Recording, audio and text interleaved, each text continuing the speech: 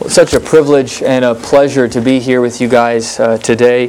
When my wife and I moved up to Grand Rapids from Wichita 2 years ago, we were very involved with Kirk of the Plains, but at that point Kirk of the Plains was really a Bible study looking to become a church. We were meeting once a month for worship services, but we had no building. We had a very small core group. There was no regular worship services and things. And so to come back here now 2 years later and see what God has done and how He has provided and the people He has brought is such an encouragement. And we're so grateful that we have the chance to be the first, although not the last, I'm sure, intern family here at Kirk of the Plains. And one of the great privileges of that is that we get to open the Word of God with you. So I invite you to turn to Ephesians 5 if you're not there already. We've already read our passage this morning, so let me just open us with a word of prayer as we begin.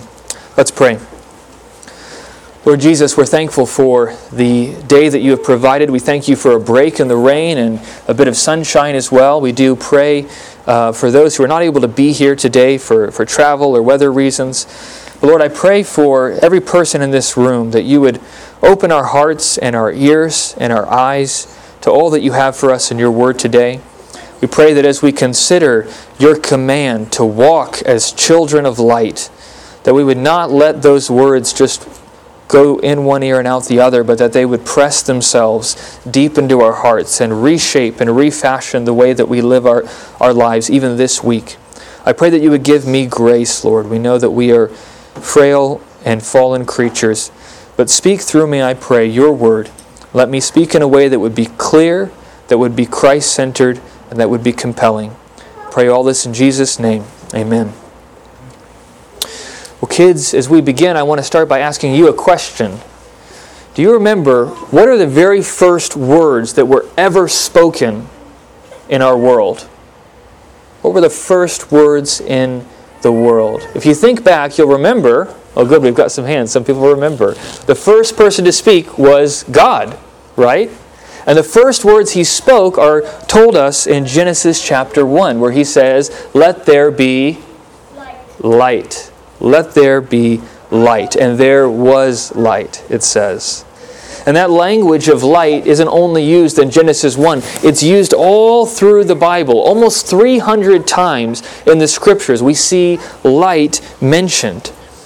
So when God delivered His people, the Israelites, from slavery in Egypt, how did He lead them in the wilderness?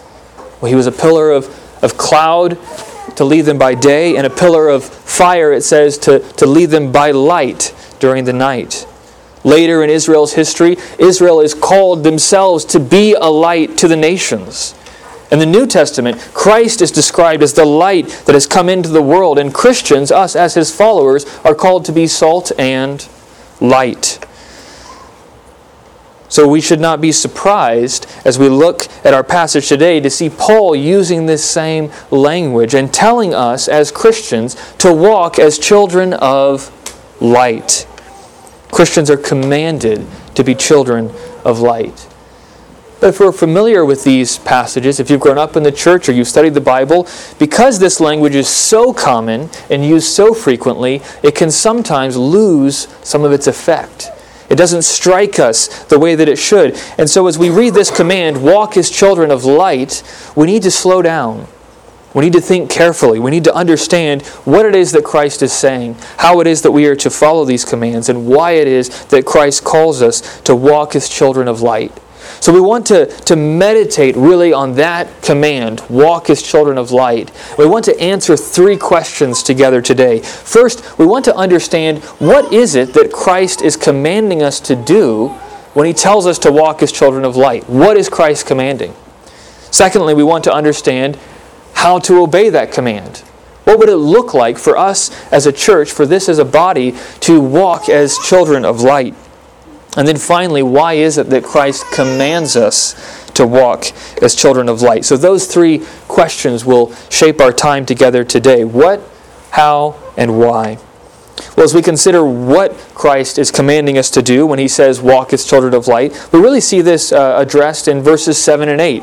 Paul says, "Therefore, do not associate with them." And the them he's talking about, as you'll know from our reading earlier, are the sons of disobedience. He's talked about those who are unbelievers, those who are non-Christians, those who walk in deeds of darkness. And he calls them sons of disobedience who are even now facing the wrath of God. And Paul says, do not associate with them. For at one time you were darkness, but now you are light in the Lord. Walk as children of light. Now, what does this command mean, to walk as children of light? Well, we have to first understand what it does not mean. It does not mean that Paul is calling us to walk as children of light because he's preaching some sort of works righteousness. It's very natural for us as human beings to think that we become right with God because of what we do. And so whenever we read a command like walk as children of light, our brains sort of say, okay, he's telling us to do this so that we can become right with God. We become children of light by walking as children of light. And Paul would say, no, you've got the order wrong there. Remember that the same Paul who wrote chapter 5, verse 8 is the Paul who wrote chapter 2, verse 8. And you'll remember from Ephesians 2, 8, as you work through this passage and work through this book as a congregation, that Paul tells us how we're saved in chapter 2. He says, for it is by grace you have been saved through faith. And this is not your own doing. It is the gift of God, not a result of works, so that no one may boast. You see how Paul shows us the right order here. We receive salvation by faith, by grace, in Christ, as God's gift. So then what is this walking in light? What are these works that he's calling us to do? Well, he says in verse 10 of chapter 2, for we are his workmanship, created in Christ Jesus for good works, which God prepared beforehand that we should walk in them. That's where our walk fits into this picture. We're called to walk a certain way because of the gospel and the grace that we have received. We are not saved by works, we are saved to works. That's the first thing we must keep in mind. Paul is not preaching works righteousness. He's not switching to a different gospel. Neither is Paul preaching some sort of idea of sinless perfection. If you read these words, you'll see that Paul is very strongly pressing in the need that we have as Christians to be different from the world. And it might be easy to think that when Paul says, do not associate with the sons of darkness in verse 7, or when he says in verse 11, take no part in the unfruitful works of darkness, but instead expose them, that Paul thinks that we as Christians are able to somehow live a life that's completely disconnected from the world. You could hear him as saying that if we are children of light, then there will be no darkness in us whatsoever. But again, that's a misunderstanding of what Paul is saying. Paul recognizes the depth of our sin. He recognizes the reality of what life in this world looks like for Christians. Yes, we look for holiness. Yes, we long to live as children who walk in the light in every area of life, and yet we will fall short. I think we see that really clearly in what would be a parallel passage, and we read part of it at the Confession of Sin, 1 John chapter 1. John, the apostle, loves this imagery of light. He uses it all throughout his gospel, all throughout his epistles, through the book of Revelation. And in 1 John chapter 1, he says, this is the message we have heard from you and proclaimed to you, that God is light, and in him is no darkness at all. If we say we have fellowship with him while we walk in darkness, we lie and do not practice the truth. But if we walk in the light as he is in the light, we have fellowship with one another, and the blood of Jesus, his Son, cleanses us from all sins. Now we can press pause there and think, okay, I'm looking at John, I'm looking at Paul. It kind of seems like there's this expectation that a Christian is going to have nothing to do with darkness, is going to be only light all the time. Therefore, if I'm a Christian, I should expect a sinless perfection in this life. But John doesn't stop there. He says in verse 8, right after stressing the importance of having nothing to do with darkness, having nothing to do with sin, he then goes on to say, but, verse 8, if we say we have no sin, we deceive ourselves, and the truth is not in us. But if we confess our sins, he is faithful and just to forgive us our sins and to cleanse us from all unrighteousness. If we say we have not sinned, we make him a liar, and his word is not in us. Now, this is a rich passage. There's a lot we could say about that. But just see the point that John is making, and it's one that Paul makes as well. We will still have sin in this life. Even as we are called to walk as children of light, we need that command in part because we are drawn into darkness constantly. Not just by the world, not just by things out there, but by our own hearts, by our own desires. We're constantly wrestling with this. What separates a child of light from a child of darkness, in part, is what you do with that sin when it comes. And for the believer, as John says, we are to confess that sin. We are to take that sin to Christ, knowing that He will forgive us and cleanse us from all unrighteousness. So when Christ says, walk as children of light, He's not preaching works righteousness. He's not teaching sinless perfection. So what is He saying? Well, really, to walk as children of light means that our old allegiance to darkness has been replaced by a new allegiance to Christ, who is the light. Look at verse 8. Paul is describing our situation as Christians. He says, "For at one time you were darkness, but now you are light in the Lord. So walk as children of light." This is really strong language. John MacArthur makes the point that in other places, Scripture will talk about people being in the darkness or being of the darkness, but here Paul just says, you were darkness. That's how dark, how sinful, how wicked our lives are outside of Christ. But then there is this great change. In the Greek it just says, but now light. You were darkness, but now light in the Lord. And because there has been this change in our nature, because there's been this change in our status, our relationship with God, we are now called to live as children of light. In many ways, this command is just part unpacking of what Paul says in verse 1. Therefore, be imitators of God as beloved children. That's the big idea that Paul is pressing in chapter 5. And he teaches us what it looks like to imitate God by saying, walk in love, verse 2. Walk in light, verse 8. Walk in wisdom, verse 15. And so Paul is calling us to live differently because of the salvation that we have received. He's saying that if you are a child of God, then you should look like a child of God. You know, if someone were to walk into this church and see kids running around after the service, they may be able to say, oh, that's a Walkus, or that's a Johnson.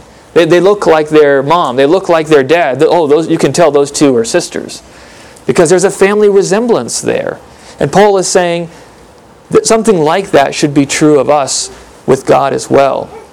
If He has adopted us and made us His children, people should be able to look at us and see something of God. We should look like our Father. They should look at us and say, He looks like His older brother, Jesus Christ. The same love, the same patience, the same kindness, the same boldness should be true in us as we see in Christ and in God. And so this command to walk in the light is to walk as God Himself does, to walk as Christ Himself did. But how do we do that? How can we be anything like Jesus Christ? How do we obey this command? Well, that's the second thing we want to look at today. And I think Paul begins to describe for us what it means to obey this command, to walk as children of light, in verses 9 through 12. Paul gives the command, walk as children of light, and then he has a kind of parenthetical statement where he describes what this light looks like, what it means. He says in verse 9, for the fruit of light is found in all that is good and right and true. And then he gives another command, walk as children of light, and try to discern what is pleasing to the Lord. Take no part in the unfruitful works of darkness, but instead expose them. For it is shameful even to speak of the things they do in secret. Now, there's a lot here in this passage, and even as we look at the Bible as a whole, there's a lot we could say about what it means to imitate God, to walk as children of light. But I think we can bring a lot of this together under two general headings. Paul wants us to see that we obey this command to walk as children of light by embracing the fruit of light and by exposing the unfruitful darkness. We embrace the light, we expose the darkness. Now, what is the fruit of light that we're called to embrace, to cultivate, to manifest in our life? Well, Paul describes it in verse 9. For the fruit of light is found in all that is good and right and true. Paul gives us a list here of things that are fruit of light. Now, we have to understand the words that Paul chooses to use here, because sometimes he will, in other letters, for example, he'll talk about the fruit of the Spirit, or definitions of love, or the armor of God, as we'll see even in the next chapter. And he'll give very specific lists of tangible virtues or practices or characteristics that we should cultivate as Christians. That's not what he's doing here. These terms, good and right and true, are big terms. They're broad terms. They encompass whole areas of life. And I think part of why Paul takes that approach is because he wants us to avoid a kind of checklist mentality. And again, our natural hardwiring is to look at these kinds of commands, walk as children of light, and say, okay, if I've been living this way, I need to just kind of modify life a little bit, tweak things. So maybe I don't really go to church very often, and so I say, now I'm going to be at worship every Sunday. Now I'm walking as a child of light. Or maybe you say, I come to church, but I'm really not very consistent in prayer or in devotion, so I just need to kind of tweak my life a little bit, be really intentional about devotions. Now I'm walking as a child of light. I have a tendency to lose my temper. I'm going to really work hard to be patient. If I can just get that patience, I'll be walking as a child of light. And Paul says each of those things are good.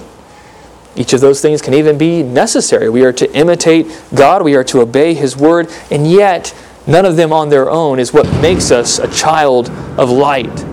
What makes us children of light is when our lives reflect God Himself. And that means everything in our life. All that is good, all that is right, all that is true should be found in us. So it's not less than coming to church. It's not less than cultivating patience. It's not less than seeking out communion with God. But it is all those things and more. The word good, for example, this is a term that's unique to the Bible. The other pagan Greeks did not use this term. And it really points to anything that is pure, anything that is lovely, anything that is as it should be. The picture of this word goodness is a life perfectly conformed to the love and character of God. Really, it's unpacking that command, walk in love, that we see in verse 2. The word right, it's the same word we use for righteousness and justice. And it's the idea of a life perfectly conformed to the law of God. There's nothing that is unlawful, illegal, against God's word in this person's life. And that word true, it means more than just saying things that are factually correct. Truth in this context means that which is real, that which is solid, that which is weighty. These are the kinds of things that should characterize our life. People should be able to look at you and say, there's a good man. There's a righteous woman. There's a true child. The fruits of these things, which would include love, joy, peace, patience, kindness, self-control, anything else you can mention in the Bible comes under this category. These are the fruits of light, and therefore the fruit that should be born in the lives of the children of light. Now, how do we embrace those truths? If those are the fruits, how do we embrace them? What would it look like to cultivate those things in our lives? Well, Charles Hodge is helpful on this. He really says that whether we're talking about fellowship with darkness or fellowship with light, we have that fellowship in two ways. By delighting in things and by participating in things. So to have fellowship with darkness means that we delight in sin. Maybe we cultivate greed or pride. Maybe we cultivate materialism. Maybe we find satisfaction and joy in things that the Bible forbids. That's cultivating, embracing, having fellowship with the fruit of darkness. As children of light, though, we're called to step away from those things and instead to find satisfaction, to find joy, to find pleasure in that which is good, that which is right, that which is true. This is something that all of us can examine ourselves on, right? This passage should be a mirror that we use to look at our hearts and to say, what do I delight in? Now, how do you know what you delight in? We're not always good at seeing our own hearts. Well, ask yourself, when do I find myself most excited?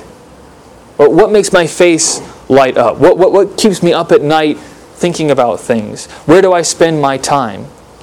In a few moments when we finish the sermon and the benediction is given and we stand up and we talk with one another, what do we talk about?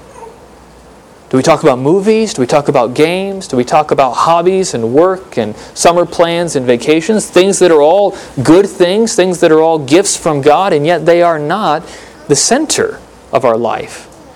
If people were to walk in and hear our conversations this afternoon, or at the dinner table later on today, or at the picnic in the park, or maybe inside tomorrow, what would they hear? What would they say these people are passionate about? Would they say, wow, they talked a lot about Christ. They talked a lot about holiness. They talked a lot about God's Word. Their faces would light up when they spoke about their walk with Christ. They seemed to really be intentional about these things. Or would they say, well, it's a bunch of really nice people, but they're into all sorts of things just like anyone else? Is there a difference? Is there a contrast? Do we delight in things that are different from the world? And not just delight, not just our affections, but our actions as well. Where do we spend the bulk of our time? Do we find it easy to find reasons not to come to church or to church events? Do we find it easy to find excuses to not spend time in God's Word? I know I've been very guilty of this. There are many times where you may have a week and you just say, man, it's just been so crazy. I've not really had time to kind of keep up my regular devotional or to have time as a family to gather around God's Word. And yet I managed to find time to spend an hour watching Netflix every single night without really too much shuffling in my schedule, because that's a priority. It shows where my affections are and my actions follow.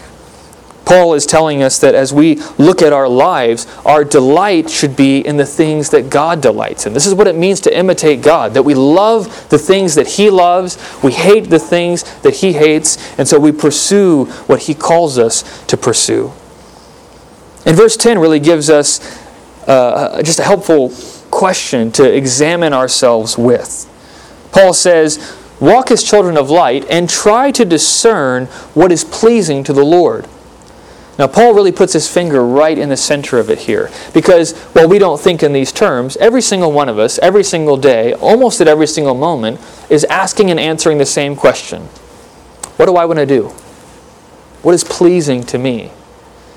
We are hardwired to think about ourselves. And in our kind of self-centered, comfortable culture, everything in our lives pushes us to think about ourselves, to look out for ourselves, to grab hold of the things that we want. And so we live our lives in answer to the question, what is pleasing to me?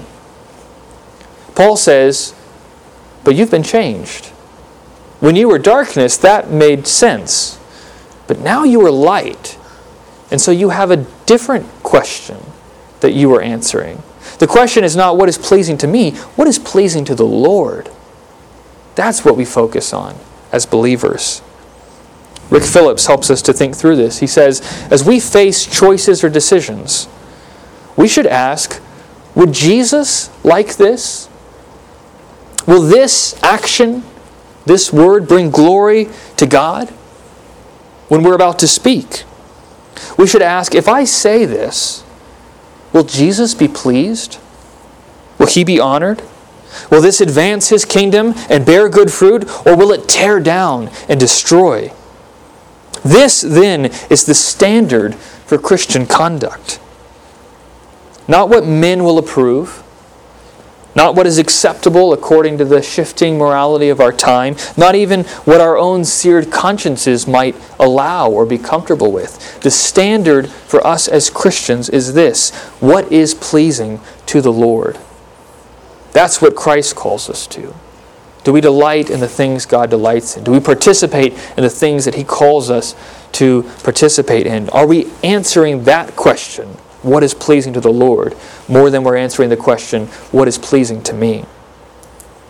There's much more we could say about that practice of embracing the light, but there's another aspect of walking as children of light. And that's what Paul mentions in verses 11 and 12. He says as well, take no part in the unfruitful works of darkness, but instead expose them.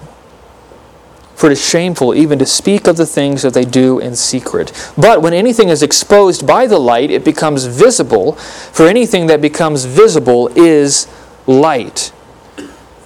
Now this is an important thing for us to grapple with. Paul tells us to expose the works of darkness. And this is where it can get particularly uncomfortable. Because our culture is very comfortable with religious people like us gathering together to say, hey, we should live better lives. We should be kinder people. We should be more patient people. We should be more loving people. The world would say, good for you. That's what Christianity should be about. But then when Paul starts to say, well, it's not just about us as Christians living holy lives, but it's about taking those holy lives into the world and living lives of love, yes, but love that exposes what is sinful and what is wrong. Now we're stepping into difficult territory. This is not a message that the culture likes. It's not a message that increasingly the church wants to focus on. But Paul sees this as central. If you live as a child who walks in the light, it doesn't just mean that you try in your own life to make yourself better. It doesn't mean just that you're cultivating patience and kindness and love. It means that you are in some way, through your life, through your words, through your witness, exposing the ungodliness, the unfaithfulness of unbelievers around you. That's a difficult message, but it's an important one for us to hear. And it's important for us to see what Christ is really commanding when He tells us to be people who expose deeds of darkness. Because I think where our minds probably go is to exposing those things with our words. Right? So we see that God is calling us to describe the sinful things that the culture is doing and to denounce them.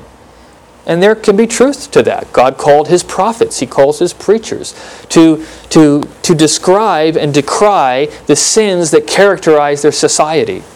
If we do not call sin, sin, we are not being faithful. Paul, when he comes to think about the work even of government, secular government, says what they are commanded to do is to punish what is evil and reward what is good. And when you live in a society that mixes those categories and instead punishes what is good and rewards what is evil, you know you live in a time and a place of darkness. So that is part of what we are called to do, to speak truth and clarity about sin to the world. But the emphasis, I think, in this passage is not so much in us denouncing the world as it is exposing their deeds so that they can be brought into the light. Let's think about it this way. The first picture is maybe that of a prosecuting attorney who goes into your life, who makes a list of all of the rules you've broken, the crimes you've committed, and he brings those into the light in the courtroom so that the judge can say, I see what you have done. I see who you are. I see the sin and the crimes that you have committed. Here's the judgment. You're condemned. But that's not what Paul sees us doing here. What Paul sees us doing is less like a prosecuting attorney, less like a lawyer, and more like a doctor who sits down with someone and pulls out the x-ray to say, this is what you are inside. This is your true situation. This is dark. This is deadly. This is wrong. But there is change that can be brought. There's healing that you can receive. Paul sees our work of exposing as redemptive in some way. William Hendrickson put it this way. He said, sin must be exposed. One is not being nice to a wicked man by endeavoring to make him feel what a fine fellow he is. The cancerous tumor must be removed, not humored. It's not really an act of love to smooth things over, as if the terrible evil committed by those still living in the realm of darkness is not so bad after all. We're not called to whitewash sin, but rather to expose sin. So finally, why does Christ give this command? Why does Christ call us to to walk as children of light, to be those who embrace the fruit of light, to expose the deeds of darkness. What's the purpose of all of this? Well, I think there are two purposes, and they're tied very closely together. Christ gives us this command to walk as children of light so that Christians might be conformed to Christ, and so that non-Christians might be converted to Christ. Christ gives us this command to walk as children of light so that Christians might be conformed to Christ, and so that non-Christians might be converted to Christ. We said already that really this whole section is just unpacking. It's explaining what Paul means when he says, therefore, verse 1, be imitators of God as beloved children. That's the command that we have received. We are to become like God. We are to be in the light as He is in the light. Christ is described as the light. He is described as one who shines that light in the darkness, and He calls us to be light as well. And so through this process of daily, more and more, dying to self, dying to sin, living to Christ, we are being conformed more and more to Jesus. And just as He, in His light, brought us into salvation, so through us He shines His light to bring others into salvation. Think about it. How were you brought into this place? How were you brought into the church? How were you converted? It was through the light of Christ shining on you, through the preaching of the Word, but also through the work and the witness of His people as well. Each and every one of us. Maybe it was from a preacher in a pulpit. Maybe it was from a parent in our home. Maybe it was a stranger on the street, someone you had never met, but they spoke the word of Christ to you, and you saw the light of Christ shining in them, shining through them, and that drew you into fellowship with Christ. So what Paul is doing here is connecting our walk with our witness. This is very important. We've talked as a church about how we want to grow in evangelism, how we want to think about this even this summer as a church. And so it's worth asking the question, what does an evangelist look like? What kind of personality do they have? What kind of gifts do they have? Well, when we think of an evangelist, we probably think of someone who's very extroverted. They can have a conversation with anyone, anywhere, about anything at any time, right? They go to the grocery store, they talk to the bank teller, they go to the park, whatever it is, they're meeting people, they're talking to people. They have a boldness, right? They're not controlled by fear, as so many of us naturally are. They understand apologetics, they understand theology, they know how to answer a Mormon or a Muslim or an atheist and just bring the gospel to bear strongly. Well, what's missing from that picture of an evangelist? There's nothing about their life. There's nothing about their holiness. There's nothing about their piety. Now, we need to understand the gospel. We need to be able to answer the false claims of cults and religions and philosophies. That's part of why we have things like the class tonight on how do we answer Jehovah's Witnesses. But if we think being an evangelist just means you having these skills or these personality traits, we're missing something very important. Holiness of life, faithfulness in our walk is key to our witness as well. Paul wants us to see that we will not be fruitful Christian witnesses if we do not have a faithful Christian walk. In other words, ordinarily, you will not lead people to Jesus if you don't look like Jesus. How many of us look like Christ? I don't mean physically, of course, but spiritually. How many people could read the gospel accounts and say, I know someone who looks like this? I've met this person. I've seen someone who has this kind of love. I've seen someone who has this kind of mercy. I've seen someone who has this kind of clarity and truth and boldness. Now, of course, all of us, even on our best days, with the most help of the Spirit, are going to look very different than Jesus. The point here, again, is not sinless perfection. Jesus has done what we can never do, and yet His work is not done. That's the point of this passage. He's continuing to work in our hearts, continuing to work in our lives, and He's working to conform us to Himself. And part of the purpose of that, as we see in verse 13, is so that light may shine on the darkness. Not to condemn it, that will happen at the final day, but to change, to convert. Follow the logic of what Paul says here. When anything is exposed by the light, it becomes visible. For anything that becomes visible is light.